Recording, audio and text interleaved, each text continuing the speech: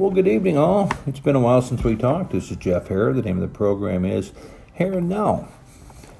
Hope everyone is doing well as we get to a holiday coming up. That time of year, again, weather's bad all over the country, so be careful if you're out. And if you're in Buffalo, 6 feet of snow, what do you do, huh? Anyway, I just wanted to have a conversation tonight. I ran into an old friend. I was traveling this past week, and I ran into an old friend, and we had a great chat about some interesting topics I thought I would share. His name was Richard Fisher. Mr. Fisher played in the Angel minor league leagues for a long time. In fact, I watched him play for Class A ball in Cedar Rapids in 2001. I'll tell you how long ago that was. He did have a small cup of coffee in the majors, which means if you're not familiar with that term, he played for a short time in the bigs. He does some work now still for the Angels and has some great insight in the game of baseball, and I thought I'd like to share a few of them with you.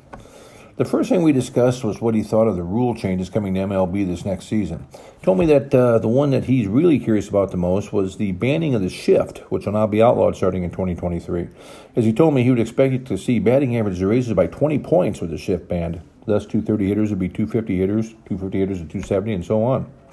I agree with some of this assessment. The batting of the shift will take away the second baseman playing in short right field. It'll also take away the shortstop playing in the middle of the time, and thus ground balls that we're getting fielded will now get through, causing more base hits. I think you'll definitely see that.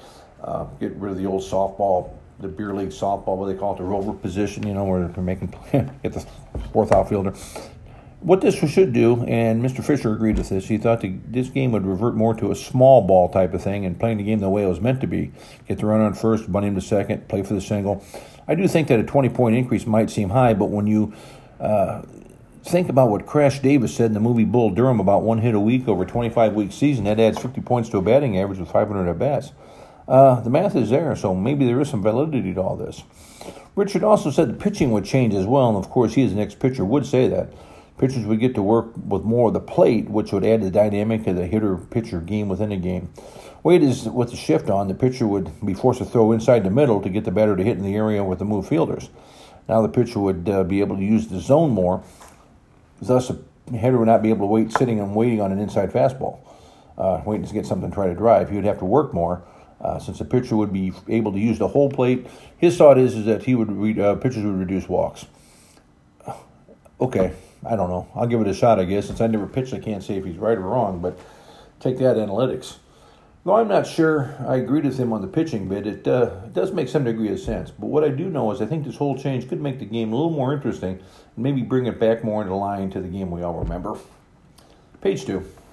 A couple of quick Cub moves today. I just want to talk about they agreed to terms with right-handed pitchers Adrian Sampson and Rowan Wick. Ian Happ, Nico Horner, Cody Hauer, and Nick Madrigal have all been offered contracts for 2023 as well. Rafael Ortega was not, and he will go to arbitration. May or may not be a Cup next year.